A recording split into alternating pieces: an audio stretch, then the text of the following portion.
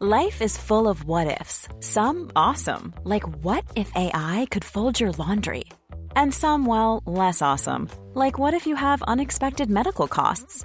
United Healthcare can help get you covered with Health Protector Guard fixed indemnity insurance plans. They supplement your primary plan to help you manage out-of-pocket costs. No deductibles, no enrollment periods, and especially no more what-ifs. Visit uh1.com to find the Health Protector Guard plan for you.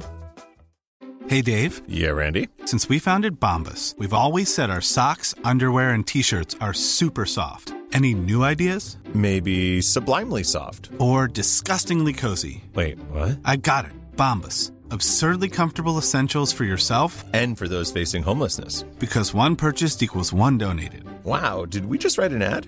Yes. Bombas. Big comfort for everyone. Go to bombas.com/ACAST and use code ACAST for 20% off your first purchase.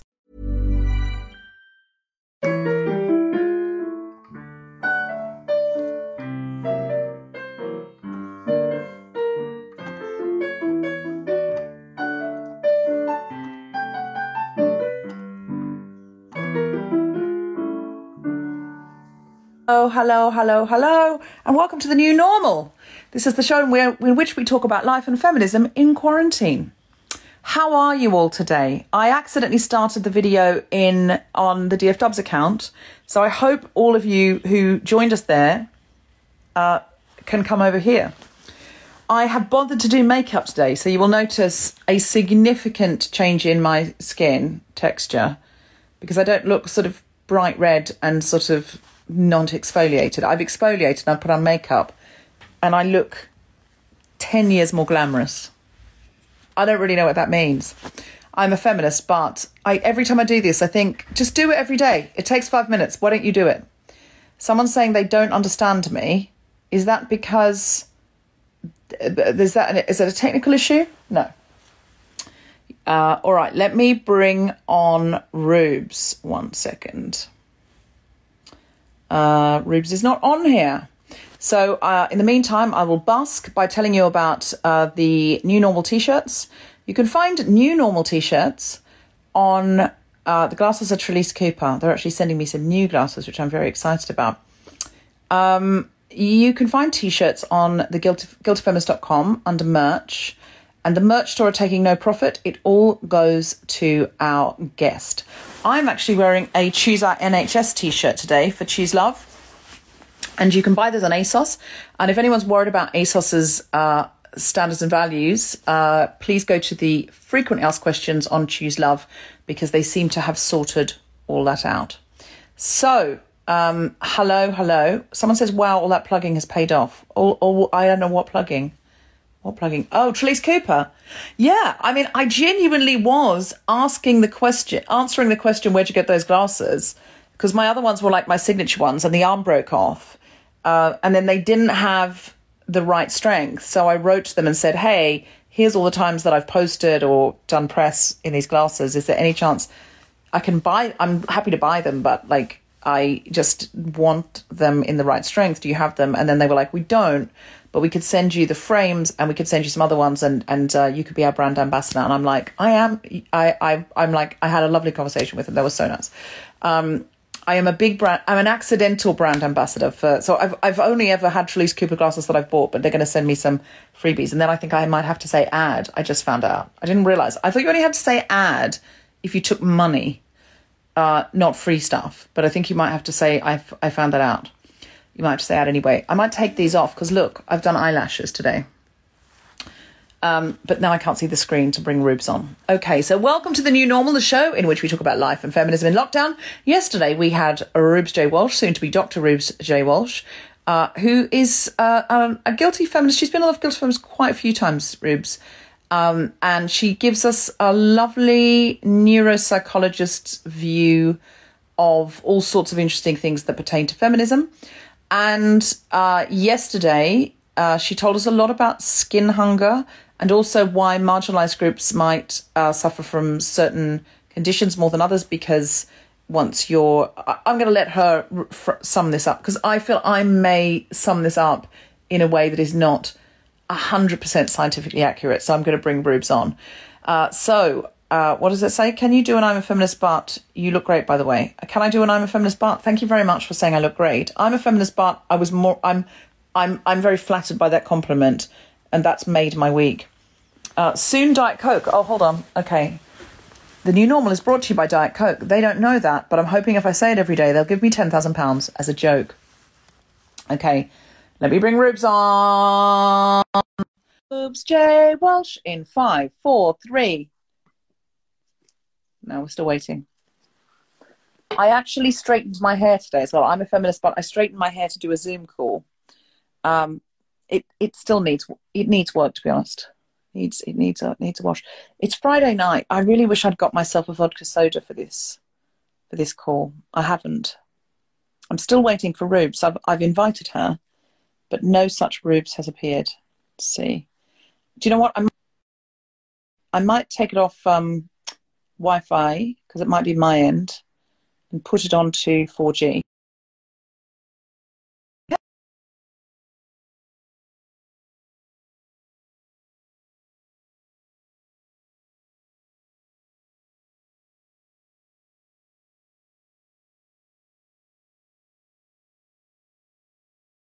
Is Reubs here? Reubs is unable to join. Okay, this is bad news. Okay, maybe it's at Reubs' end. That seems like it's Reubs' end if she's unable to join. So I'm going to wait and to see if, because it's not letting me add her here. Is she saying anything on here? No. Have you? Okay. All right. I'm going to answer some of these questions while we wait for Reubs to come back. Oh, hold on. Is this Reubs back? Yes, this is Reubs back. Okay. Waiting for Reubs. Okay, let me ask us some questions. Hello. Hey! Hello. We're finally on. We're back. Okay, but I promised, thank you for coming back. You're the first person to come back 2 days in a row, but you were too damn interesting with your throbbing science brain. About the brain. Most people can only talk about themselves, but you can talk about the human race, and that is fascinating. Someone says Reese Witherspoon has gone live too, but I'm staying here. Thank you. We are better than Reese Witherspoon to, I mean, not objectively, but to this person who called Nilly Photo Sunsets and such. I'll take it. Hello from New Zealand. Hello, New Zealand. Been extra tactile since learning about skin hunger. Very good. I cut my own, and someone said today, it's nice. It's so nice it stays. It's nice so it stays. You cut your own hair? I might do that at some point. I was supposed to be in London at the Apollo tonight. Yeah, you and me both, babe. This was out. We were meant to be playing Hammersmith Apollo tonight. Would have been my first time playing the Apollo. I've never played the Apollo before. Yeah, I've never been asked to be live at the Apollo. Yeah. If you're watching live at the Apollo, I would love to do it. Have Zelinsky make you one, but I don't know what. Make me one what? Oh, a vodka soda. He's watching a movie. I mean, I could ask him. Have you cut yours or Tom's hair yet? No. Oh, have you got one? Oh, man, have you got a woo-woo? No. Vodka soda later with the last bit of cranberry. Have you got vodka soda and cran? That's my drink. No, I have a Cosmopolitan. That's my drink. Oh, my God. That's not so unfair. Not a question. Just want to say how inspiring you are. Thank you, Miranda. Hello from Germany. Nova Scotia. Hello. How's your dancing going? Very well, I'm happy to say. I'm loving it. I mean, can I say, Reubs, today, this is my, I don't want to turn this into a therapy session where you have to be the therapist. I mean, I'm not qualified. That's not stopped us before. No, true. you know what I'm like with you. I'm like, you're the most sciencey person I know. Weigh in. Science is science, right? It's all relative. If you're more sciencey than me, answer all of the science questions outside your areas of expertise. I think your educated guess is going to be more educated than my uneducated guess, so I'm good with that. We're not claiming that this is a highly researched show with footnotes. No, true. We can make one of them, but that's not what this is. I think we should do a weekly show called Educated Guess with Reubs Walsh, where I come on and interview you, and then we just have people ask questions. Just random questions, and I just guess Reubs the answer. will give you an educated guess. I think that's a good idea. Educated guess, and I could do educated guesses about feminism. Yeah, so we could do educated guess with Deb and Reubs We'll have a go at answering your questions. We could have buzzers like for the minefields episode. Oh yeah. It could be like, ding, I don't really know this, but I'm going to say anyway. Yeah, I've got an educated guess. That's a great idea. And if you know, you have to defer. You have to transfer to the other person. You have to say, you have to have a go at this first. Yes. Because it's not an educated guess. I've got a fact here. Yeah. That's funny. Yeah. It is funny. We may have come up with a new format, Instagram Live. So that means that anyone who was on this owns a piece of the format, sadly. So we have to split it 151 ways when we sell it to TV. Oh, well. I mean, support other feminists. That's what we do. Yeah, that's true. Someone says fucking brilliant idea for a show. I mean, it is definitely a cute idea. Whether or not it would have legs outside lockdown, I don't know. Yeah. It's a lockdown. It's a very lockdown thing. Why don't we just do it spontaneously when we're both free? We're like a spontaneous educated guess. I think that's a fun idea. And we might have a go at it today because really that's what we're always getting you to do always. So I'm going to ask you, let's play educated guess, Reubs. Sure. Okay. Week 1. Mm-hmm. This is, yes, somebody said, Reubs, your educated guess is better than most people's informed answer. That's what I'm saying. That's why I'm suggesting it. That's very flattering. Would definitely watch that show. There you go. I'll be a guest. I have some educated guesses. Thank you. A very kind offer. You can all have my 151st share, guys. Well, that sounds like you have no faith in it now. What if it turns into Who Wants to Be a Millionaire and your 1/15th share is like 10 million quid? Think of the activism you could do with that if you are not a materialist. Yes, this is my question for you. Mm-hmm. If you didn't tune in yesterday, by the way, The New Normal is normally a show. If you don't know this show, it's normally a show where I ask set questions, or at least choose from a list of set questions about how someone's lockdown's going. So it could be about routine, how you keep emotionally stable, online feminism you can do, like things like that, worst moment, that kind of thing. Yesterday, I asked Reubs some questions, but we went into some of the, because Reubs is a neuroscientist, some of the responses we all might be having, or various ones of us might be having, depending on what our lockdown experience is and who it's with, or if it's on our own. And we talked about that. So I didn't get to ask Reubs some of the questions that I normally ask people. And that's why this episode is a bit different. So this is her part 2. Someone says, I'm watching this while breastfeeding. I'm not sure if this is feminist. I think that's very feminist. That's extremely feminist. What's more feminist than breastfeeding an infant while watching a feminist content? I don't see how you could top that. Yeah. I mean, in your circumstance, that's peak.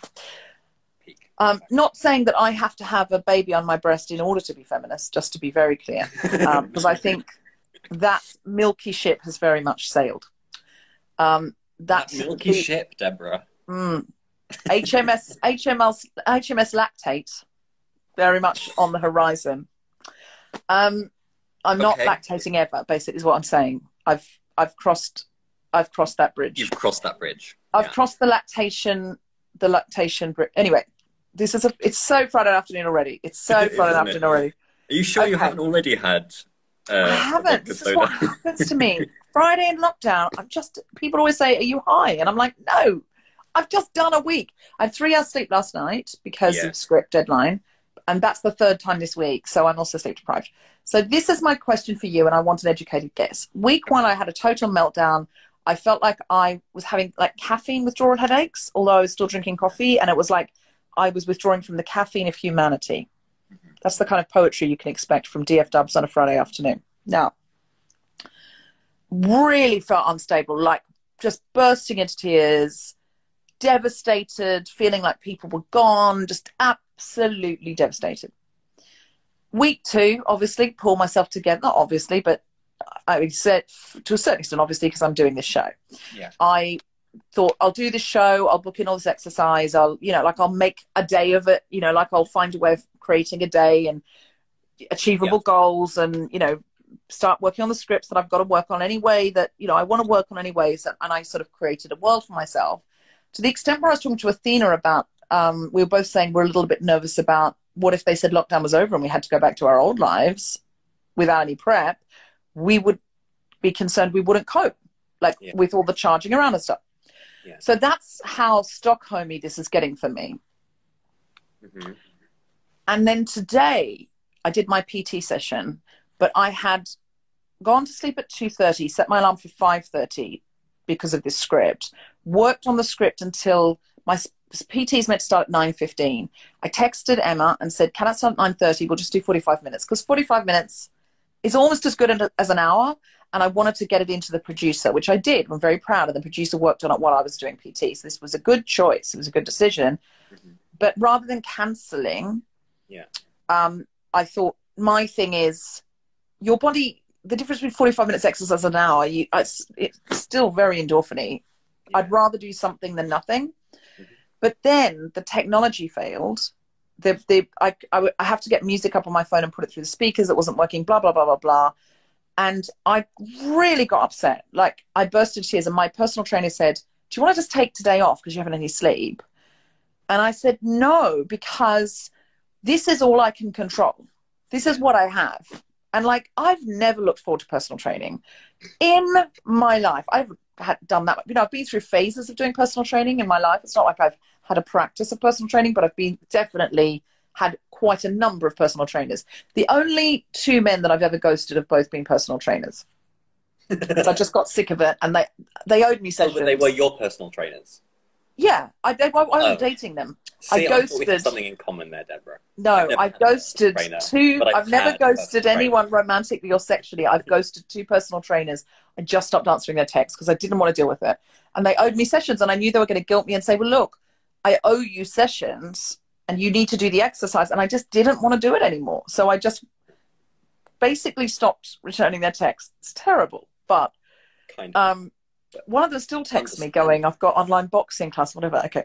So yeah, I've done that twice. So I have never been someone who's looked forward to personal training. And it's about control.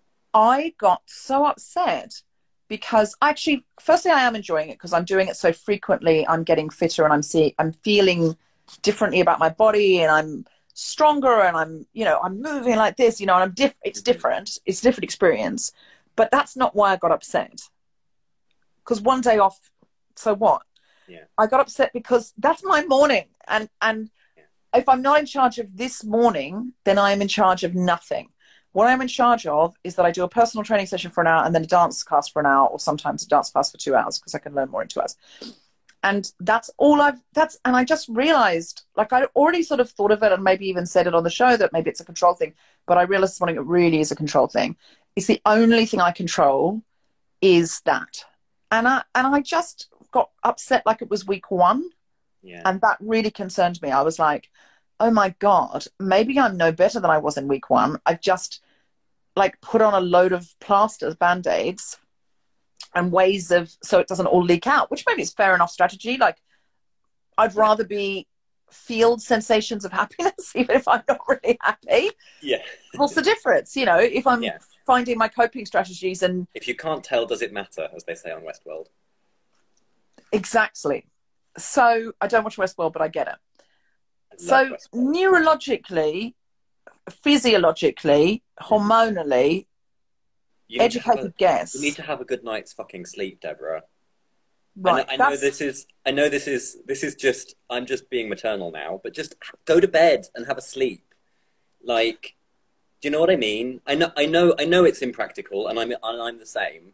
But also, if you want my educated guess on what would make you feel better, having more than 3 hours sleep a night. I mean, I normally do. I'm normally a very good sleeper, but sometimes I get insomnia and stuff, but mostly I am, like, I'm quite wedded to my sleep. But one thing that put me off pursuing babies, unrealistic, or yeah, one thing that put me off pursuing babies is I was always worried about losing all that sleep. But do you think, is there a chance that all of my neurological and physiological, all of that, it's like still going on like it was in week one, but it's like the duck feet under the water, and I'm only calm on the surface, but inside I'm agitated and frightened and not coping, and I'm surface coping. And then when I, for example, don't get a good night's sleep, or something that I feel is in my control goes out of my control, does that all spill out? And is it all like what you were talking about yesterday with the inflammations? Yeah.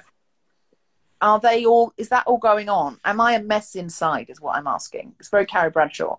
Are you a mess inside? I mean, I think we all are, but and not just because of lockdown. Like everyone has always been a mess. I think that's just the human condition. But like if you want to talk about the inflammation and stuff, I mean, we don't know a lot about sleep, but we know it's very useful for clearing out inflammatory chemicals in your brain. We don't really know what it's doing, how it's doing it, or why it's doing it, but we know that it does do that. So I think that's one. So I will harp on about the sleep thing slightly, but the other thing, I think. So to give my best educated guess, I will first give you a little bit of the education from which it's coming, which is that for autistic people, there's this phenomenon known as camouflaging, where a huge amount of quite complex and energetically costly processes go on in order to behave in a way that's acceptable to people who aren't autistic. Right. And it's often involuntary and unconscious as well. At least, certainly for me, I know that I do it, but I couldn't pinpoint when, and I can't really control it. So I suspect that, earlier on during lockdown, you talked, I think, on the New Normal about this idea that it's with Ellen, right? That this is kind of what it's like for autistic people anyway, is that we have no control. Everything feels very out of control. That's right. In week 1, my supposition was that, or week 2, that my routine had become so important to me, and I could get very upset, like I did this morning. But that feels like a week 1 or week 2 me, by my routine being broken. And I thought, oh, maybe that's why, like, my friends who have autistic children say he has to do this at this time, or he gets very upset. And I suddenly thought, oh, maybe that is not so much a product of autism as it is a product of the world being out of control for autistic people, because it doesn't suit their neural pathways and neural patterns, or and therefore what I can control, because everyone else seems to understand these social cues and things that I don't understand. What I can control is that I have spaghetti on a Monday, and if all day at school it's just been this frenetic place where I'm trying to understand social cues and I'm trying to do what I think the teachers asked for, but apparently they've asked for something I didn't know. But I know it's Monday, so at 6 o'clock what I've got is spaghetti. And actually, maybe if the world was more friendly and less exhausting to autistic people, 6 o'clock spaghetti would become less important. Definitely. I think that seems obvious to me. Yeah, I think so. I thought it was a part of autism, and maybe it is as well. I don't want to diminish that for autistic people. But I only understood it when when the work is to do with this thing about not having any control over everything your else, immediate environment, in ways that matter. And I think you've done a very good job, it seems like, of finding ways of having your bits of control, your government issued walk, your all of your PT in the morning, and everything at the right time, everything. And when that goes awry, of course that's distressing, because actually you're not allowed to leave the house just because you want to. And that's a huge piece of control that's been taken away from you. I can't hug my friends. I can't. It's illegal for me to assemble an audience, which is how I make a living, and it's a big part of my identity. Dressing up seems pointless. Your job has just become illegal. Yeah. My job's illegal. Big part of my identity I didn't really know. I knew I liked dressing up, and I knew I liked sort of feeling chic and that kind of thing. Didn't know how important it was. Did not know. And actually I genuinely thought I'd lost 10 years of collagen in 4 weeks, and then I realized I had not been moisturizing, because in the morning, like I've bit, but in the morning I moisturize and put my makeup on, go out, come back, wash the makeup off, moisturize.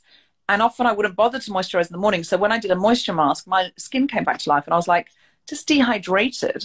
Like, what are you thinking? I was like, it's all become real now. I have to see myself on the screen. I mean, it's just basically what I'm saying is I've lost it. I think, I mean, I said to Ray this morning, because they phone me every morning to make me get out of bed, because otherwise if you're a new fan of Reubs, Ray is Reubs' partner. Yeah. And they said to me this morning, no, I said to them, I think I'm unraveling a bit. And they said, you were raveled? In a really alarmed way. That doesn't sound good. Why were you raveled? Obviously, I mean, English is their first language. They were being witty. Yes. Just to clarify for people that don't know Ray, but of which there are probably 156. So yeah, but yeah, I mean, I'm unraveling. I mean, I'm a feminist, but I spilled Cosmopolitan all over my feminist book just before. That's the most Sex in the City meets. It's like that's an ultimate feminist act. There's a guilty feminist act. It's very me. I don't know what it is exactly, but it's on very, brand very guilty me. feminist though to spill a Cosmopolitan on a copy of the Feminine Mystique. The Gendered Brain. The Gendered Brain. Oh, yeah, that's right. We were going to ask you about books. So can you show us The Gendered Brain? Yeah, this is The Gendered Brain by Gina Rippon. It's very good. Lots of debunking ideas about the essentialness and the biological basis. So the idea that there's this inborn biological basis for differences, not biological differences, cognitive differences between men and women, and sort of exploring where those myths have come from and how they've persisted in science and in academic science as well as in the public imagination. It's a really good book. So are there no meaningful differences in brains in terms of your assigned gender at birth? There are small average differences that tend to disappear if you get big enough data. Right. For most things. The things that where there's more consistent differences is mental rotation. So if you picture an object in your head and try to turn it around, that is on average. Hold on, don't tell me. Don't tell me. I want to try it first. Okay, so I've got a car in my head, a red, I don't know why a car, but a red car, and it's pointing that way. And now what do I want to do? I want to spin it. Mm-hmm. So the task is usually it's quite like difficult a picture for me. of Lego blocks, and then other pictures of Lego blocks, and you have to work out which one is the Lego blocks that have just been rotated and not changed. Oh, I'll be terrible at that. Yeah, I mean, so not yet, but I mean, yeah, I think you would be. Unkind. I'm allowed to say that. Are you allowed to say that? Not really. I don't no, think you are. Not really. But it was very unfeminist unfeminist of me. Your educated guess is accurate there. My educated guess is that you would not be the most a winner at that task. Exactly. I wouldn't get an A star if that were a GCSE. Well, but what you probably would do very well at is verbal fluency, because you are an improvisational stand-up comedian, which is about the most verbally fluent. I'd smash that one. Who gives a fuck about that Lego challenge? Right, and the verbal fluency one is the one that women on average outperform men and vice versa. But the average difference between all men and all women is, for almost all of these things, it's less than if you just get two random people off the street, the same gender or different genders, the size of the difference between them. Then, so most of the variability in the population is accounted for by differences within gender rather than differences between the genders. So it's not really a very important difference, if you see what I mean. Right. It gets blown up and seen as this big thing that men can do spatial and women can do language, when in actual fact men aren't all mute, unfortunately. No, not unfortunately. Sorry. Oh, ho, ho, ho! She went there. She went there, MRAs. If you've tuned in to Hate Feminists, well, you're welcome. Yeah, I mean, what's one more or 100 more Twitter trolls? What's 100 to 200,000 Twitter trolls between friends on a Friday night? So, no, men aren't all mute, and women can get from A to B. Indeed. So, you know, so they're not really very big differences. So they're not significant differences. Exactly. Expressed in terms of, well, they're statistically significant, but expressed in terms of standard deviations. So the average distance between any two people, they're a small fraction of that. So we see gender trends, but then those gender trends can be bucked within. So cis man A could be further away from cis man B than cis man A could be from cis woman B. And indeed, it is probable that if those people are all chosen at random, that the differences between those pairs of people will all be orders of magnitude greater than the average difference between all men and all women. Got it. Someone's asking, how do we know that's nature, not nurture? We don't. And a big part of what the book is trying to argue, and something that I'm always going on about, is nurture and social processes in development and in the way that the brain functions are really, really under-accounted for. People really like to think that because it's sort of squishy and gooey and, you know, comes out of an organism, that it all has to be nature. But the way that the brain is plastic is nurture. The way that like rats and ants even, to differing degrees. But humans are so social. Like the way that we behave is almost entirely determined by our society, and our brain is just there to subserve that system. You know, the brain is the hardware. The society is kind of who writes the software, if you like. This is my opinion. This is my official. Educated guess with Reubs Walsh. Yeah. Almost a doctor. Almost a doctor. Welcome today to Educated Guess with Almost a Doctor, Reubs Walsh. It's good. This is a strong pitch. Yeah. We got to take this to BBC Sounds before you're a doctor. Once you're a doctor, it's over. Because they're going to be like, your guess is too educated now. Well, then we can switch it to only just a doctor. Oh, that's good. To only just a doctor. That's great. That's really good. So more science, please.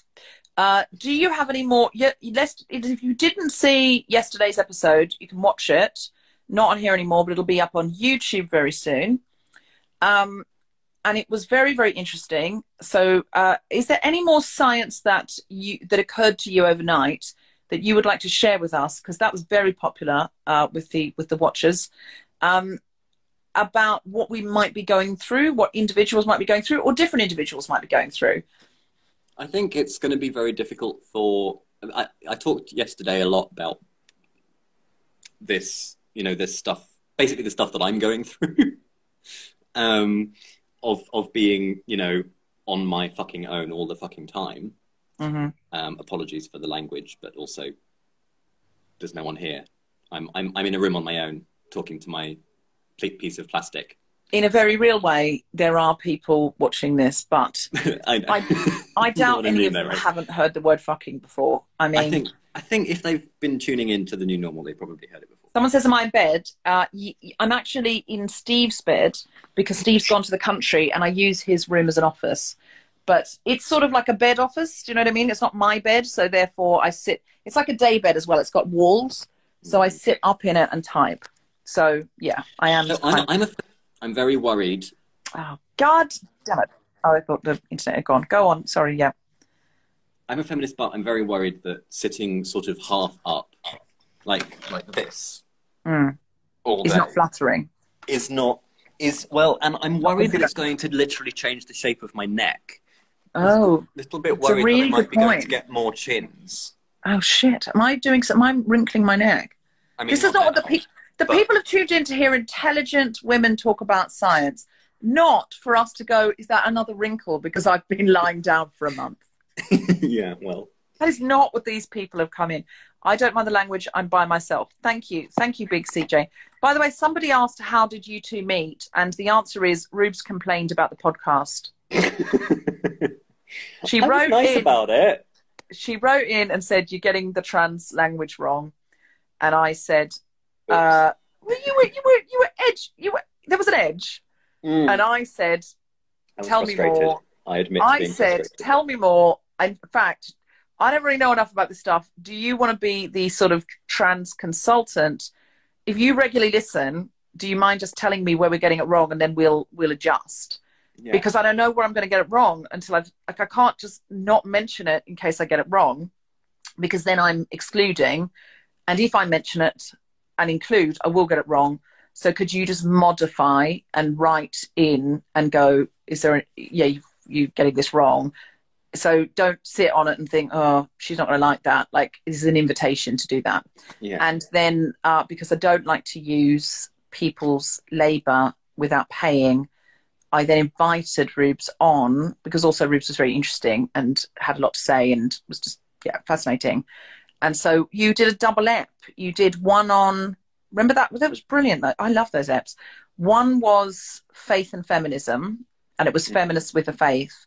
And the other one was the same cast, but it was about, what was it about? Minefields. Minefields, yeah. It was about the things we dare not talk about because we're too scared to talk about them. Yeah. What we would now maybe call the cancel cubby.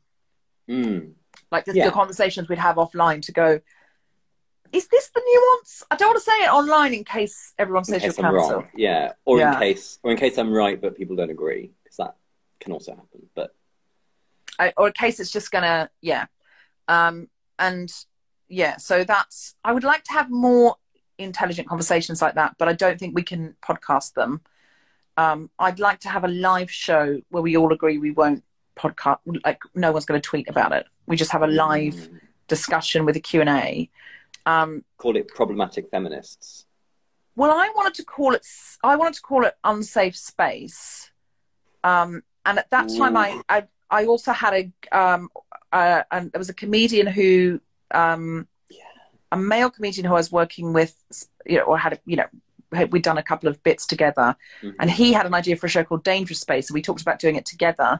But it was very funny because he said, yeah, but the problem is you'd get so much from the internet, you wouldn't be able to live with it if you even had these conversations. And I said, yeah, but what if we said it was like in an underground theatre and we're just all going to have this conversation here and we're going to go and leave it and no one's going to tweet about it? And he said, but the problem would be there'd still be the podcast version. And I went, no, there wouldn't. And he said, what do you mean? I said, I'm suggesting we don't record every conversation we have. And he went, oh, I hadn't thought we could not record it. I could not stop laughing. In his defense, you are on the record as saying that conversations that aren't recorded and broadcasted on Her Majesty's internet don't count. That's exactly. I was like, have you forgotten about theatre? And he was like, I totally have. Forgotten you can actually not record a show. It was so funny, we could not stop laughing. Okay, so go back to science, please. Any more science that we should know about? This is a very broad question, and if anybody here has got questions is there any science? I mean, is there any science? This is how broad my questions are. Is there any science? Is there any? Are there any? If you want me to rant about science, I can rant about science. But like, is there anything you think insights? Because you seem to have all these amazing insights about what's happening to our minds and bodies, and insights around things like if your assigned gender is female or male, those differences in our in neural trends, that kind of thing. Is there any other science you think would be insightful for us around feminism, or just because of lockdown, what things that might be happening to us neurologically or hormonally or physically? Is there anything else you want to tell us about these things? Guesses about this. I mean, oh, you've frozen. Hard on. I know you're back. Relationships of all sorts with people that you're living with, also people that you aren't living with. I mean, the other this thing about like video chats are flipping weird, man. Like they're not really like conversations. They are quite different.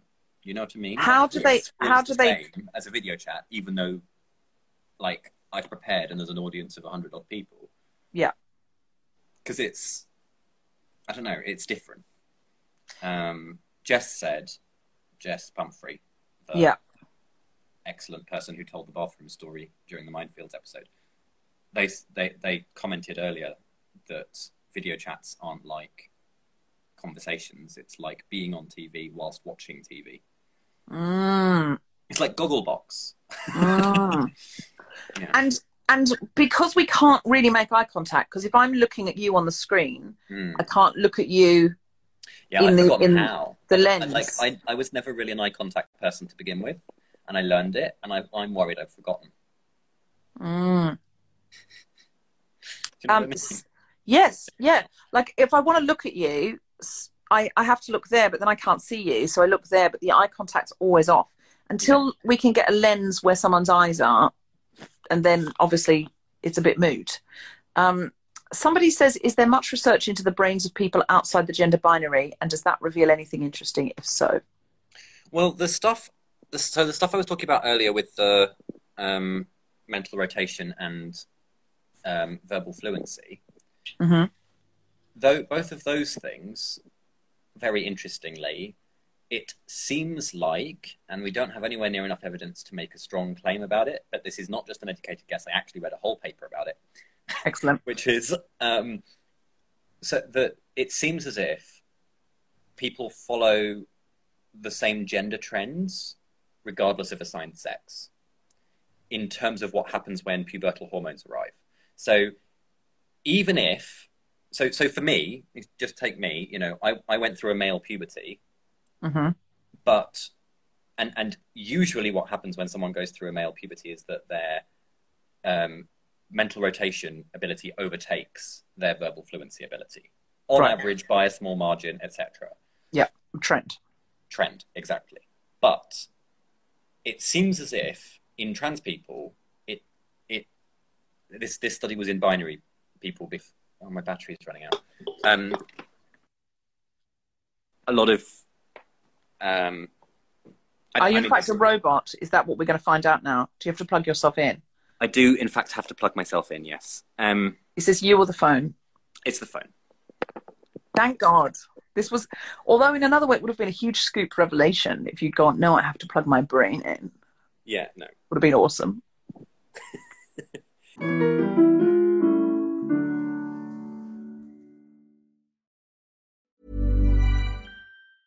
Hiring for your small business? If you're not looking for professionals on LinkedIn, you're looking in the wrong place. That's like looking for your car keys in a fish tank.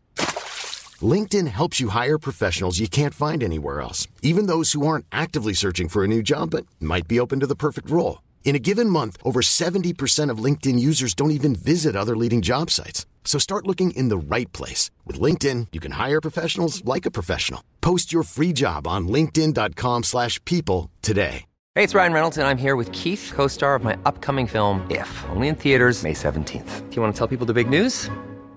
All right, I'll do it. Sign up now and you'll get unlimited for $15 a month and 6 months of Paramount Plus Essential Plan on us. MintMobile.com/switch. Upfront payment of $45 equivalent to $15 per month. Unlimited over 40 gigabytes per month. Face lower speeds. Videos at 480p. Active Mint customers by 531.24 get 6 months of Paramount Plus Essential Plan. Auto renews after 6 months. Offer ends May 31st, 2024. Separate Paramount Plus registration required. Terms and conditions apply if rated PG.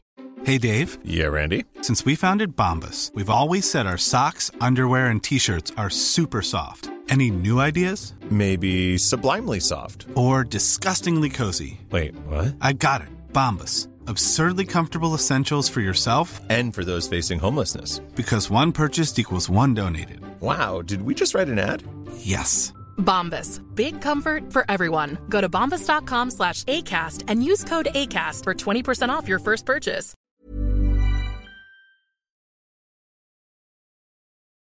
Sorry, I was just imagining if you were AI and that's why you were so clever. Anyway, sorry. Obviously, you're cleverer than AI. No, there's no AI in the world. I mean, yeah. No, like some sophisticated Blade Runner AI. Anyway, sorry, go on. It's all right.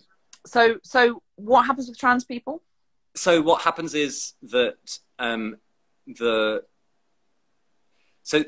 thing is that these differences show up at puberty, right? They aren't there before puberty in terms of the cognitive ability. Mm-hmm. But when, even if you're going through, quote unquote, the wrong puberty, the quote unquote right changes show up. Right. Does that make sense? I think so. What you're saying is that the trends we see in cis people, we also see in trans people. In an identity congruent way. Yeah. Yes. Now, does that mean it is nurture? I don't know what that means. Fascinating. Sorry. And how does it? And the original question was about non-binary people. Yeah. So do non-binary people tend to have equal, where, you know, and again this tiny trend, would they have equal ability, or would they favour I don't, a spatial over a verbal? The study hasn't been done. I don't know, but I suspect like the sort of the natural prediction, the obvious prediction is that the difference isn't there in non-binary people. That non-binary people, are distributed in the way that the general population is distributed, independent of both assigned sex and identified gender. But I don't know. Maybe that's a study that you can do when you are a doctor. Sure. Yeah. You've known that clearly. I mean, yeah. I mean, No, it's just don't give me assignments. I'm good. I've got a plan. Sorry. No, it's. I mean, I'll do the work. I just, someone has to fund it, and this type of research is quite expensive because you have to pay the participants and you need the scanner, which costs. We'll crowdfund it. We'll crowdfund it. Now, tell us about your feminist act that you would like us to participate in, please. Sure. So, everyone has said refuge, and I think that's great. And I think it's really important to think about people who aren't safe at home when we're all locked in our homes. Obviously, not all women's refuges are inclusive of trans people. So if you're donating to a specific refuge, just check and see if you think their policy is sensible. I have my own opinion on what constitutes sensible, but I think it's an incredibly nuanced and difficult question. But I do think that like a blanket policy of no, we don't let trans women in because they're men, that's not okay. So what would your recommendation be for a sensible policy? Are you comfortable saying what you think? Well, what I think is that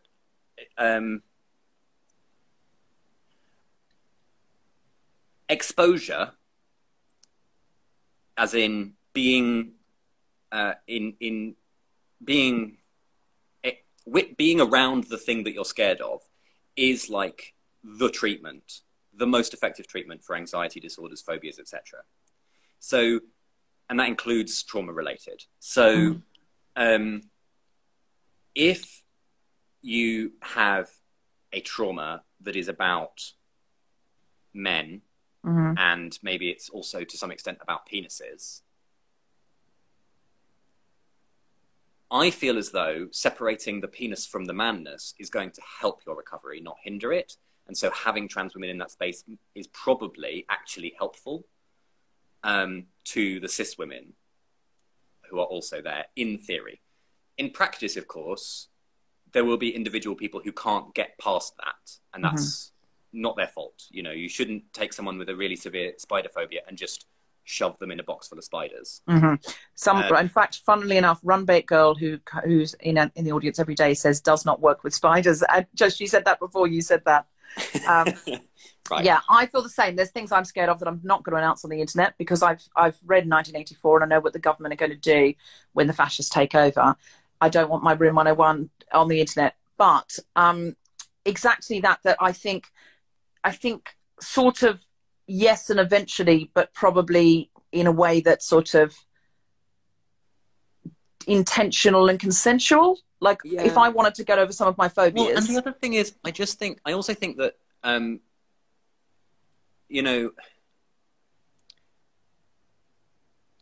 not going to talk about my own experiences of this stuff because I can't have it out there in any more detail than the fact that I have experiences of this stuff. But same as my Room 101. Yeah, right, exactly. You've got to keep some things back because it's important. Yeah, exactly. But I do think that actually for a lot of trans women, being in a space where everyone else is a cis woman is quite scary in related ways. It's not quite the same, but and so I think that I think that the best option for everyone, if you like, is to have, adequate provision where people can go so that, there are spaces where trans women don't go, and there are spaces where only trans women can go. Mm-hmm. That's the ideal scenario, but like you only have so much space, and you have to find a solution that means that you can help everybody who needs your help as best you can. And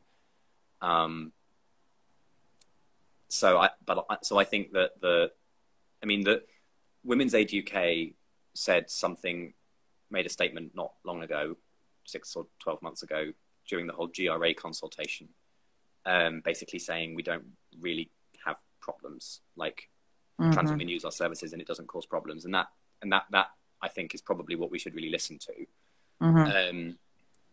I suspect that a big part of that is because things are dealt with on a case-by-case basis. And it's exactly what this particular client needs at this particular time. Tom Woman wants to know whether I think it's the perfect scenario. I'm guessing they mean the thing about multiple spaces. And I think ideally, in an ideal world, a women's shelter would be for women rather than for cis women and trans women with like a division. But we don't live in an ideal world. That makes sense. I think I really love listening to you talk, because I feel like you're so kind of intelligent and compassionate, and what you're saying is also, it just sucks the energy out of the most transphobic voices on the internet, who are very fear-mongering all the time. Well, somebody says in an ideal world you wouldn't need refuges at all. That's a great point. In an ideal world, how would you run safe houses for women who've had to run from violence? Well, in an ideal world, we wouldn't have those. That's a very good point. In fact, and if you're watching this and you're feeling affected by it, I read today that Boots the chemist in the UK, if you live in the UK, if you go in and say, I'm in an abusive relationship, can you help me? They will take you into a back room and they will look after you. So if you are and they'll make sure you get into safety. So if you're in an abusive relationship with a partner that will not leave your side, if you can either get away to get into Boots the chemist, or even go into Boots the chemist with them and then approach a member of staff quietly, or even overtly, I suppose, they will take you into a safe place. And I think that's an amazing thing. And yeah, good on Boots indeed. I mean, it's horrible that we need it, but the escalation of domestic violence is so awful. And to segue into another quite heavy conversation, that we've been talking about how Lynn Truss, I always confuse Lynn Truss with Liz Truss. Lynn Truss, to be fair to her, wrote Eat, Shoots and Leaves and is very keen on grammar. She is not making, as far as I know, or planning to make any transphobic legislation. Bless her. Lynn Truss, wherever you are, I'm sure your value set is on point. Yeah. Liz Truss, on the other hand, did not write Eat, Shoots and Leaves, and that was our first clue that she wasn't as fun and cool and interesting a person. But look, lots of us didn't write Eat, Shoots and Leaves. I, for example, didn't write it. Did you write it? No, I didn't write it. No, no. Well, I think it was only Lynn Truss who wrote that book. So forgivable. Like, I don't hold that against Liz Truss. No. But what I do take issue with, obviously, it's better to have written it than not. But it's we can't hold that against. We can't all write every good book that's been written. I, for example, didn't write The Tale of Two Cities, and I mean, I live with that regret every day. But it was written before I was born. What am I meant to do? Right, Nobody's exactly. perfect. Exactly. So you. And I haven't even written a book yet. I mean, you will though. Yeah, you're writing a PhD, and that'll be turned into a book, faux show. So, tell me, Reubs. Tell me, do. What is this legislation? We don't know. I mean, the problem is we don't know. But what's the vagaries that Liz Truss is trying to push through? And as far as we can make out, and what can we do to push against it? Okay, so the first thing to say is we don't, well, you've already said it, but just really important to emphasize, this is not government policy. And it's not clear what she meant by her comments. And she may have meant something different, but if she did, she didn't use words in a very useful, articulate way. In a useful way, yeah. So she basically said that... Do you know, she probably would have used words in a more articulate way if she'd written "Eat shoots and leaves." Yeah. Do you know, see, this is the thing, is that if Lynn Truss had said this, we'd be sure. We'd be sure what she meant. Yeah. It would be sure, is this transphobic or is it not transphobic? It's the vagaries that is the panda eating, shooting and leaving, or is the panda eating the shoots and leaves? We don't know at the moment. No. This works on so many levels. This is such strong material. Are you sure? Or is it Friday night? Yeah, I think one of those. It's one of those. It's like one of those things that's funny when you're high, or it's Friday night in lockdown. Yeah. So, Reubs, what has she? Worst case scenario, what she said. So the worst case scenario is that she's basically planning to abolish all trans rights ever. Essentially, so that is really the worst. So that's not an ideal world. So she said that she said that trans adults should be allowed to live their lives free from discrimination and prejudice, but subject to appropriate checks and balances. Which if we find it in our checks and balances that they shouldn't be able to live their own life, we've got the right to boom, boom, boom, boom, boom. I don't know. So that was one thing she said. Another thing she said was that single-sex spaces are incredibly important, and that's something that needs to be protected. Now, if she means toilets, she's barking up the wrong tree. North Carolina, it was North Carolina, tried it, and it cost them an absolute fortune because all these big companies, especially, tech companies in particular, they just won't set up shop somewhere with a bathroom bill for the simple reason that a lot of the best computer scientists in the world are trans people. And I don't know if it's just the fact that trans people know that other trans people are in that field, so go into it, or what, but it does. There is a trend there. So PayPal pulled out of North Carolina. They didn't have it. They don't have offices there anymore, etc. Their economy lost an absolute fortune. So if you're a Tory and you care about the economy, this is a bad policy. The other thing is... I love that kind of argument because it gets them where it hurts. And other people hate those arguments. When I make them, they're always like, it shouldn't be about that. And I'm like... No, well, it shouldn't be, but it is. Of course it shouldn't. But if that's what's going to drive it, it doesn't matter why. It matters that. If you're a trans person, you need to pay. You need to make the most expedient argument. Jess says about computer scientists who are trans. Yeah. What does someone say? Jess, our friend Jess. Yeah. Is works for Microsoft. Oh, I see. So there's that. So, but also, I've never understood this bathroom thing. When the old Vic they did a big block of gender neutral loos, and I think they're all gender neutral, but on one side there's urinals, and on the other side there isn't. And on the side that there isn't, it's much, much bigger. And it works brilliantly because people sort of sort themselves out. So people sort themselves out. You're only going to see someone at a urinal if you choose to go in there. Yeah. And it says on the door, this one has urinals. So if I don't want to queue, I've got 3 minutes before the bell rings, and there's a line over here. I couldn't give a fuck. I would go past. Now, if that would be very triggering for you, you absolutely do not have to. No. But on the other side, there's only stalls. So if this is the thing, if someone who wants to use a urinal goes in there, you're not going to see them, and it's floor to ceiling doors. There's no gap. And we've been asking for gender neutral toilets for 20 years. We've been asking for it for a long time. As long as I've been out as trans, gender neutral toilets has been something that the community has been asking for.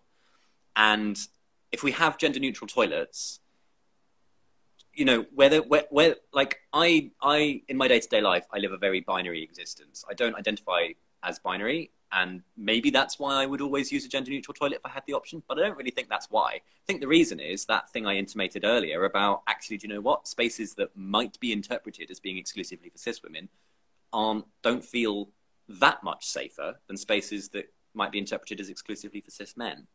Because you might be subject to aggressive language or even violence. Yeah, exactly. Or microaggressions, or just it's just not going to be a pleasant experience. I don't know. Or I mean, and the other thing is, like, if you're a feminist, which I think you probably are, Deborah, are you? I'm a feminist, but so if you're a feminist, do you think it's a good idea to institute bills that mean that women who happen to have more hair on places that isn't their scalp than average, who don't wear as much makeup, who are in other ways gender non-conforming, are going to get, like, harassed when they need to pee? Cis women? No. That's like, even if your brand of feminism is like, oh, let's only do things for cis women, it still isn't a good idea to have a bathroom bill, because more cis women are going to get kicked out of women's toilets than trans women. Oh, it happens all the time to friends of mine who just have a sort of slightly androgynous or masculine gender expression. Yeah. Who are cis women who are, sometimes it's just who have a sort of slightly androgynous or masculine gender expression. I mean, Mae Martin's talked about it, I think, on our show, where that a woman, she was queuing up, I think it was the Royal Albert Hall, and a woman turned to her and said, this is the queue for the ladies. And Mae went, yeah, no, I know. And that's when she realised Mae Martin is a woman. And I mean, I think Mae looks very femme, actually. She's got a little pixie, she's androgynous, but she's got a little pixie look. I don't think, I mean, I don't know, but that woman in that moment thought she was in a boy band and queuing up for the wrong loo. And when she said to Mae, this is the queue for the ladies, and she went, yeah, no, I know. And then she went, oh, no, I was asking, is this the queue for the ladies? She wasn't. She was standing in it. It was obviously the queue for the ladies. She just felt embarrassed. And that happens to friends of mine all the time. We talk about, it's like, it's not going to happen to me, but because I am phenomenally femme in my gender expression. But what if I go through a phase where I think, do you know what? I really want to cut my hair and, you just want to be a bit futz for a while. And I want to wear, like, overcoats with, and so that, you can't necessarily see that I'm quite hippie and stuff like that. Yeah. What if I wanted lean into the bi stuff? Why not? Exactly. What if I wanted to lean into my sapphic side and I was feeling that? There are lots of people who want to lean into your sapphic side, Deb. There really aren't, because I've come out and there's nothing in my DMs except people saying, thank you for coming out because it's really helped me to come out. No one has slid into my DMs and gone, chicka bow wow, how about well, you heard it here first, guys. Deborah wants you to slide into her DMs. That is not what I said. Not what I said. It's my friend makes cameo videos. Do you know what cameo videos are? I do, yeah. Yeah. Because you told me about it. Okay, so if you don't know, you go to an app called Cameo or website called Cameo, and you can have, like, someone off a sitcom or a comedian or somebody make a video for your friend or for you. And so you could say, Reubs, would you make my mum's a big fan of yours. Could you make a happy birthday video or a well done because this person just got their PhD? That would be insulting video for you to make because you haven't quite got mine yet. Like, yeah, oh, well done, well done for beating me to it. Yeah, exactly. So I'm doing that at the moment for Choose Love while in lockdown to make some more money for Choose Love. Yeah. And a friend of mine who's an actor sends me screenshots of sort of slightly naughty or kinky things he gets asked for, like, oh, I've hidden this, because you can choose to have the video on the wall or not have the video on the wall. Oh, this is a private one. And I was wondering if you could answer these questions. And they're really like, yeah, and I'm like, you're not a cam boy. Like, that would cost a lot more. Yeah. It's sort of like, most people like charge like, $35 or something like that. I think he charges around that. I'm like, you're not going to like do sex for $35. That's surely a more expensive site. But then I don't, and I was like, suddenly realized I only get, my sister is such a big fan of your show, and, she's such a feminist and you're such a feminist.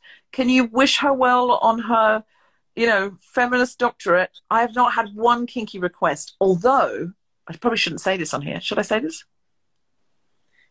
I don't know, because I don't know what it is. Yeah. Somebody asked me to slow blink to settle a bet, and I wondered if that was a kink. Is slow blinking a kink? I'm hoping it was. It's not a kink I've heard of, but it was just the way it was worded. It's like my partner and I are having a row about, and I was like, yeah, are you? So maybe that was one. I'm not, please don't slide into my DMs the whole time going, ooh, chicka bow wow, how about it? I just note that when people go, oh, everyone's going to be like, no, they're not. They're not. Well, so they're probably Liz, intimidated. I'm sure that's it. Yeah. So Liz Truss is possibly... The third thing is the scariest one. Yeah. Is that she said she wants to protect trans children from decisions that they might make. Right. And they're allowed to do so what she meant was things that don't exist. Because, see, the thing is that the only medical treatment that trans children get, and by the way, it's far too slow, and the waiting lists are far too long, and the way that they're treated is often lacking in respect for their autonomy and their identity. And I just have to say that every time I mention it because it makes me cross. And it's a feminist issue that people are not being given their bodily autonomy. Mm-hmm. There is a court case currently proceeding to which I am in fact not a party, so I'm allowed to comment on it, which is that, because Giles was, it doesn't matter why. So there's this case where somebody is suing the Tavistock, saying that they rushed her through to get to put her on testosterone, when in actual fact the Tavistock doesn't prescribe anybody with testosterone or estrogen. It only ever prescribes puberty blockers. Right. And then at 16, you go and you see an endocrinologist. Well, you see an endocrinologist for the puberty blockers as well, but that's not. Anyway, the point is puberty blockers, they're literally about reversibility. That is what in terms of their clinical use in trans people, their function is to be reversible. Nobody under 18 is getting gender confirmation surgery. Nobody under 18 is getting, nobody under 16, sorry, is getting transitional hormones in the UK right now. I think that's a problem, actually, not the surgery one, but the hormones one, because imagine waiting until you're 16 to be able to start puberty. But Liz Truss seems to be under the impression that that is happening, and it's very much a sort of mum's nut, mum's nutters, mum's net, trans. I don't, well, people will write in and complain that that's not inclusive language for mental health. That's true, but I am also a nutter, so I'm reclaiming it. Own it. Not really. I can't. You can't reclaim it if you're using it to shit on somebody else, can you? But never mind. No. Okay, I shouldn't have said that. The people on Mumsnet who... Do you think, can I ask, you think the Mumsnet application to go on the dark web is coming soon? Like it will be approved soon? I feel like it's a dark web operation now. I mean, it's been, I don't know. I mean, there's some quite, there are some very, very motivated people with very deep pockets who, for some reason, just really don't want to see trans people get rights. And Mumsnet is one manifestation of that project. It's not a conspiracy, it was, I believe it really was set up for mums to talk about mum things, but I mean, that's not what the feminist channels on Mumsnet, they're not. Yeah. It's a scary place now. Listen, I'm sure there are some perfectly lovely discussions that happen on Mumsnet, and I'm sure there are some people who are pro-trans inclusion who try and fight those battles on Mumsnet, but it's a scary place. It is. And so anyway, I think she may have bought into the lie that there are treatments for under 16s that are irreversible. And I think she may also be buying into the lie that the reversibility of an intervention is somehow has more moral weight in the decision making than the reversibility or irreversibility of a natural biological process that's happening anyway, i.e. wrong puberty in the case of trans teenagers who aren't getting access to puberty blockers. So that's the bit that really scares me. I I mean, you know, the stuff that I get really wound up about is kids, because their autonomy is, kids don't have anywhere near the amount of autonomy that this is an educated guess. This is just bald opinion now, but kids don't have anywhere near the level of autonomy, like especially teenagers, that they should have particularly over medical decisions. And we have this piece of law in the UK called Gillick competence that allows for teenagers to get access to things like contraception and abortion, and also transitional medication if their parents are opposed to it. But very, very, very rarely would it ever happen without the parents' consent under the current system. Obviously, I think if the child is sure, the parents should get on board or get out of the way. To be honest, I know that's pretty radical, but I guess I'm radical. I understand that you're a trans person and you have your experience. I mean, I'm sure we have. I mean, I don't know if I can't see why we can't say we're developing a podcast about these kind of things. And one thing I would like to talk to you about on that, or hear you talk about, would not be my space, but I'd love to hear you talk about because I know that it's mostly outliers, but I feel like the question that would come back is if somebody hits a certain age and then goes, what I like about this generation is that they expect it to be fluid. Like, yeah. I think 3 friends who've got non-binary teens, but one of my friends said they're non-binary now. They may well transition further and into a trans man, but also they're asexual now, but they're 16. They may get to university and decide they're polyamorous. Like, you know, like they may grow in, and actually they don't have any embarrassment or fear of that. They go, yeah, well, my life will be fluid. Who knows who I will be when I'm 25? I'm asexual now at 15 or 16, and maybe I'll still be asexual when I'm 85. Or maybe by that time I will live with a series of lovers and a series of continents. Like, you know, like there's no, I said I was asexual when I was 15, I'm stuck with it. They don't, because they've eschewed the binary, they've also eschewed the permanent. The idea of permanence. Yeah, exactly. I don't think identity or sexuality are permanent. I don't think they are. Not for me, as it turns out, because I've recently I don't know if it's an appropriate word to say transitioned into a more bisexual being, but I have evolved into it. And it was always latent and it was always there. But I was thinking, you know, like if I were locked down alone with an attractive woman, I mean, a woman I was attracted to who was attracted to me. I don't mean an objectively attractive woman. I'm not saying a woman I would see in a L'Oreal commercial, just to be clear. If I were in lockdown with a woman and we were mutually attracted, I might be like much more exploring my bisexuality now, and by the end of lockdown I might be a full-time lesbian. A lot of it's about exposure. Full-time lesbian in love with Tom, but yeah, I know what you mean. Yeah, but like, do you know what I mean? I'm joking, but you know what I mean. Like, sure, but I get it. Yeah, completely. If Tom ran off with one of the cats or something, you know, neighbour. I mean, they're so limited in lockdown. If we were a human person. I don't know. In lockdown, there's no human people. That's the problem. No. I don't know what this scenario is now. This thought process. I'm glad Tom's not listening to this. Tom, darling, if you watch this is all hypothetical, and hasn't happened. It isn't going to happen. But do you see what I mean? Like, I think exposure. I don't mean full-time lesbian. Really, I'm being wry.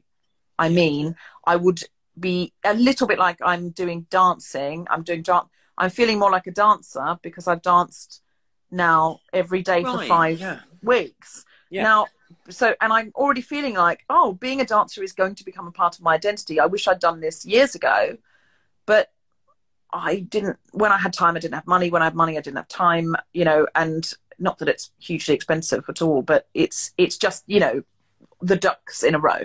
Yeah. But already I feel totally changed in my body, my capability, my ability to move my body, how I feel when music comes on, how confident I feel. And I'm not equating dancing and feeling like more of a dancer. I'm not a professional dancer. I think I need to modify expectations for when I come out of lockdown. But in just really manage those. really manage those. I didn't start at a very high level. So you're a dancer how I'm a comedian.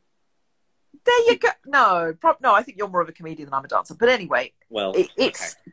I was hoping you'd say that, to be honest. It's like, but it's becoming. I feel like I could see a world in which that became more part of my identity. Not so I would be a professional dancer, but that I would be somebody who would feel, like if someone said, right, we're going to do this choreography, I'd be like, oh, I'm excited about that. I know how to do. I have a key in, as opposed to someone who goes, oh, not for me. I'll sit out of this. And I think I wouldn't. Do you see what I mean? Next season of Strictly, people are asking exactly that. If I get my own TV show and then they ask me to do Strictly, I wouldn't be like, absolutely not. Shutters come down. I'd be like, oh, well, I do enjoy learning choreography, and I do have a sort of that feeling of a strong core, and I do know how to make my body go into lovely shapes. So yeah, I'd consider it. So that exact thing. Now I'm not equating that with being trans, obviously, but I am. But identity is still identity that you're talking about, isn't it? Yeah, I'm talking about the fluidity of human beings. Yeah. That who we become in lockdown or who we can develop into, or who, if I'd not said to Tom, I really want to explore my bisexuality, I would still identify as straight with a bi curiosity. Yeah. And I might have died that way. Yeah, and it would still have been real. Yes, and that's the thing, but it would be unevolved. So what I think about these non-binary teens that I know is that they may well transition forward or backwards, and I mean side to side. I don't mean forward backwards sounds pejorative, but they may transition on, or they may transition in a way that is more in line with their assigned gender at birth, and they're fine with it. Yeah. They're not saying this is forever. They're saying it might be. Let's see. Let's explore. In that case, puberty blockers being reversible, do they alter anything in a significant way that is helpful or not helpful in terms of your ability for fluidity? And I don't really think so. I think this what do they do? What do they do? They the short version is they stop your brain from telling your body to start making sex hormones. That's the short version. And they've been used safely in. I mean, some of the statistics of them can be twisted to look quite scary, because they also get used in like prostate cancer and things, because obviously if you've got prostate cancer, you need to not have lots of testosterone telling your prostate to grow. So there are people who are taking it who die. And then the way that we create statistics about pharmaceuticals means that makes it look like it's a bit scarier than it really is. Trans kids are not getting ill because they're taking this medication. Trans kids are being kept healthy and in the long term made healthier because they're being given access to this medication. And that includes the tiny minority who end up identifying as the gender they were assigned at birth and as a cisgender member of that identity. And is it just, again, for the, if we have people tuning into this who are not sure where they sit and they're wanting to be educated because they've heard lots of scary things on Twitter. Yeah. Twitter is a scary place. Do we know, or they've heard lots of scary things on Mumsnet or whatever, do you know the statistics on how many people who in their teenage years say, I'm trans and I want puberty blockers, who decide when they're older, my assigned gender at birth was female and I am a cis woman? So I don't know the statistics specifically for people who transition as teenagers, but there was a study. So, okay, the first thing to say is there's been some really bad research into this conducted at the university where I am now based, but not by me. Let's be clear. And a very, very good article by Julia Temple Newhook and colleagues is, if you're really interested in this topic, I suggest following. If you're on Twitter, follow GIRES, that's GIRES, the Gender Identity Research and Education Society. I'm their chair of research, and we've just awarded a prize for the paper that Julia wrote with her colleagues essentially taking apart this myth of the desistance myth, as it's known, because for a long time, based on extremely flawed evidence, people were sure that it was 80% or something, and it just isn't. That's just not true.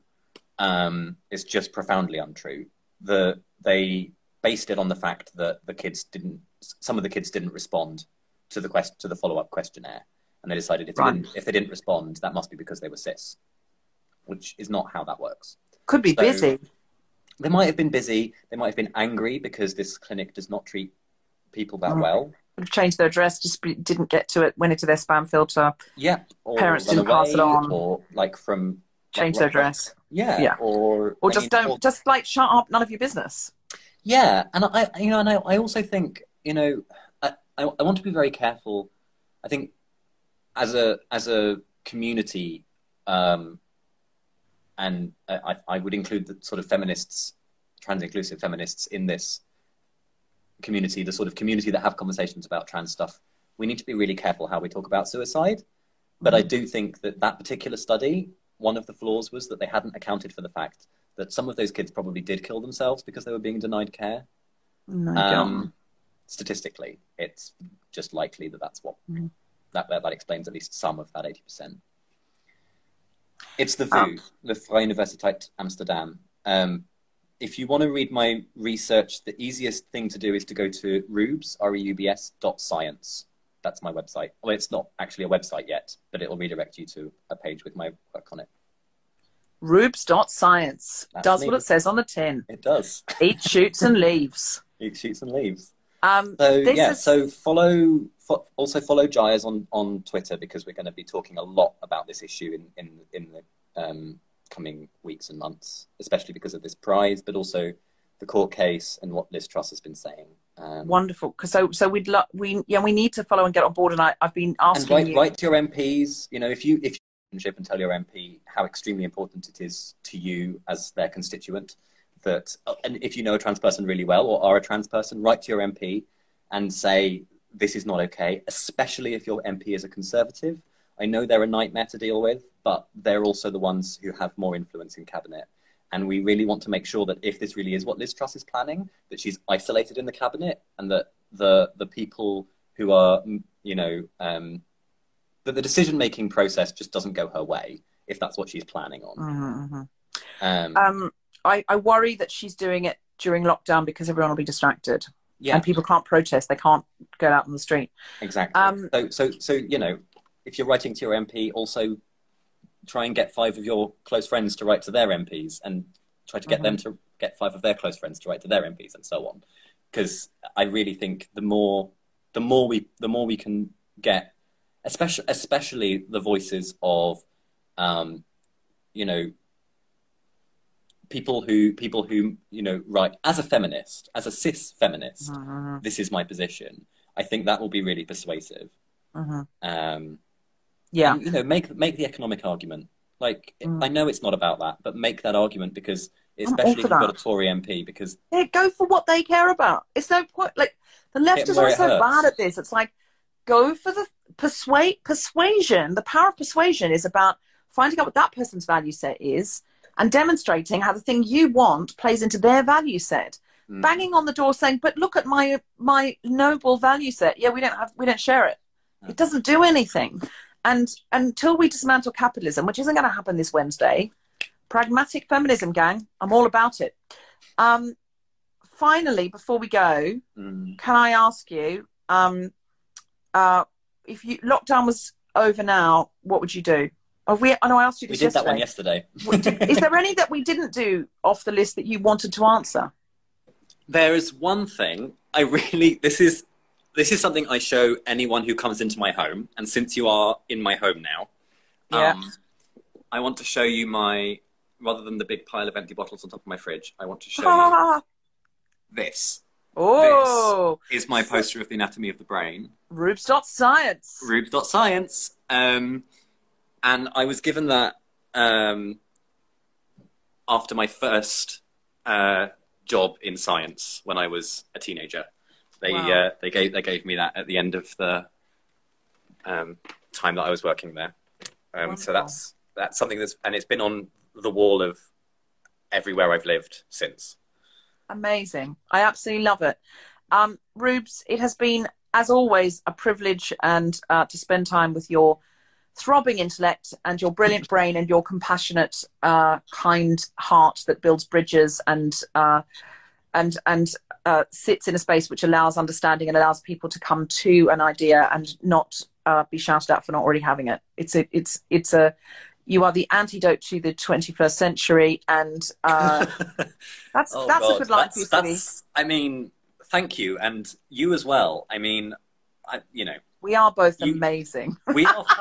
I'm being ironic. Brilliant, Deborah. We're fucking brilliant. We're fucking brilliant. I mean, I haven't even had a drink.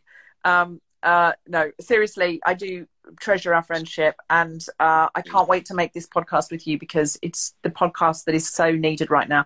We have to crack on. As soon as my Netflix script is in, we have to crack on and start doing dirty pilots. Dirty, I don't mean filthy. I don't mean oi oi. I don't mean slow blink pilots. They might. I don't know. It could end up saucy. A little bit. I don't mean racy. A little bit racy. Oh, look, they might be racy, Better but that's not what I meant. Racy than sexist and racist. I mean, it's that kind of slogan. That's not mine, but is it? Is it no, not? Stephen Fry, I think, said that. Who said it? Stephen Fry. Bloody cis men get everywhere first, don't they? He had a platform way before we did. That's true. That's true. If Stephen Fry, if you're watching, I'm very fond. I don't think he is watching, but honestly, I have dreams about him. Someone might send this to him because he's mentioned. Oh, true. If you watch this, Stephen Fry, I'm all about you. Let's make documentaries together. Yeah, indeed. Mental health. Yeah. Okay. All right. Listen. Listen. Not only have we done a two-parter, this is the only one that's run over an hour. I keep them all. I'm trying to keep this 30, 45 minutes, and this has gone nearly an hour and a half. Oh, so really? Yeah. But I mean, it's very difficult. You're interesting. We could have made it a three-parter, to be honest. But we will do more educated guests, fans of the show, and because we've gone over the hour, we've lost some people as well because they had to go onto their supper and start feeding their children and stuff. But fans of the show that are still around, would anyone be interested in Reubs Walsh, Almost a Doctor, Educated Guess? I think it should be called Educated Guess with Reubs Walsh, with Almost a Doctor Reubs Walsh. Is that a good title? Sure. Would you be keen on that if we did that? And then basically the idea is I bring some questions but I bring like two questions, which I ask to kick it off. And then you can ask any questions and you bring those questions. We should totally do this. It's such a good idea. We're fucking brilliant, Deborah. We're fucking brilliant. So many T-shirts. I can't think of how many T-shirts there must be for Hannah at the merch store to pick from. Go to guiltyfeminist.com, look at the merch. They're print on demand, so there's no waste. If you order it, all the profit goes straight to the artist who said the slogan. Love you all. Next week we've got Steve Alley on Monday. He is in the country, so we are not living together. So I'm going to ask him how his lockdown is going and what kind of activism we can do to help refugees. And then Thursday, we've got Brona C. Titley, who is a brilliant comedian. And love her. She's fantastic. And she does the Tracy Orman show and lots of sketch shows and things like that. And she was my head writer on my pilot, Next Week's News. And she's just fantastic. And she's got a newborn. And I think she had to give birth during, all of this has gone on in the middle of it. Anyway, I don't know if she actually gave birth during the quarantine, but it was around this time. So she's going to be talking to us about that and also just generally being her hilarious self. Tuesday, Wednesday and Friday, I will find out and get back to you. Bye, gang. Love you all. Bye, Reubs. Have a lovely evening. And I will see you online, offline. Yes. Bye, everybody. Have a lovely Friday night. See you Monday. Bye. Bye.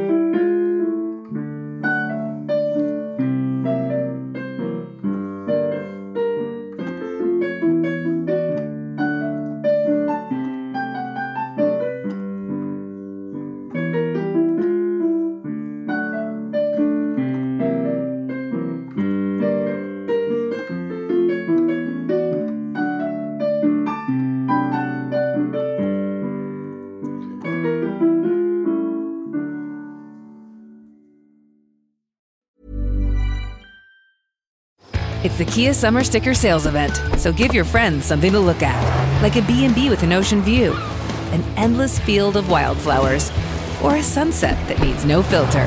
Make this a summer to share and save with a capable Kia SUV or powerful sedan. See your local Kia dealer or visit kia.com to learn more. Kia, movement that inspires. Call 800-3334-KIA for details. Always drive safely. Sale applies to purchase of specially tagged 2024 vehicles only. Quantities are limited. Must take delivery by 7/8/24.